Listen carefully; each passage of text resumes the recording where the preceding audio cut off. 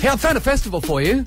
It's the Underwater Music Festival. Beautiful. Get the young radicals on that. The Underwater Music Festival is a very quirky little event that was created back in 1984. The Arts Council were trying to come up with something for this area when they came up with this great idea of combining music and diving together. Right. So they got the underwater speakers and put together a playlist of music and dropped the speakers underwater. Right. High notes tend to travel better underwater. Low notes you can't hear for very much of a distance. You'll find music from all kinds of different people. All right, let's break this down.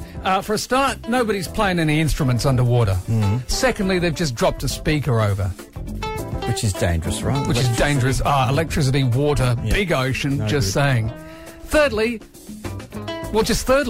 so would you like to hear some of the music that you can hear in the so-called Underwater Music Festival? You know I want Yeah, of to. course you would. So you're under there listening to the Beatles' Yellow Submarine. Okay.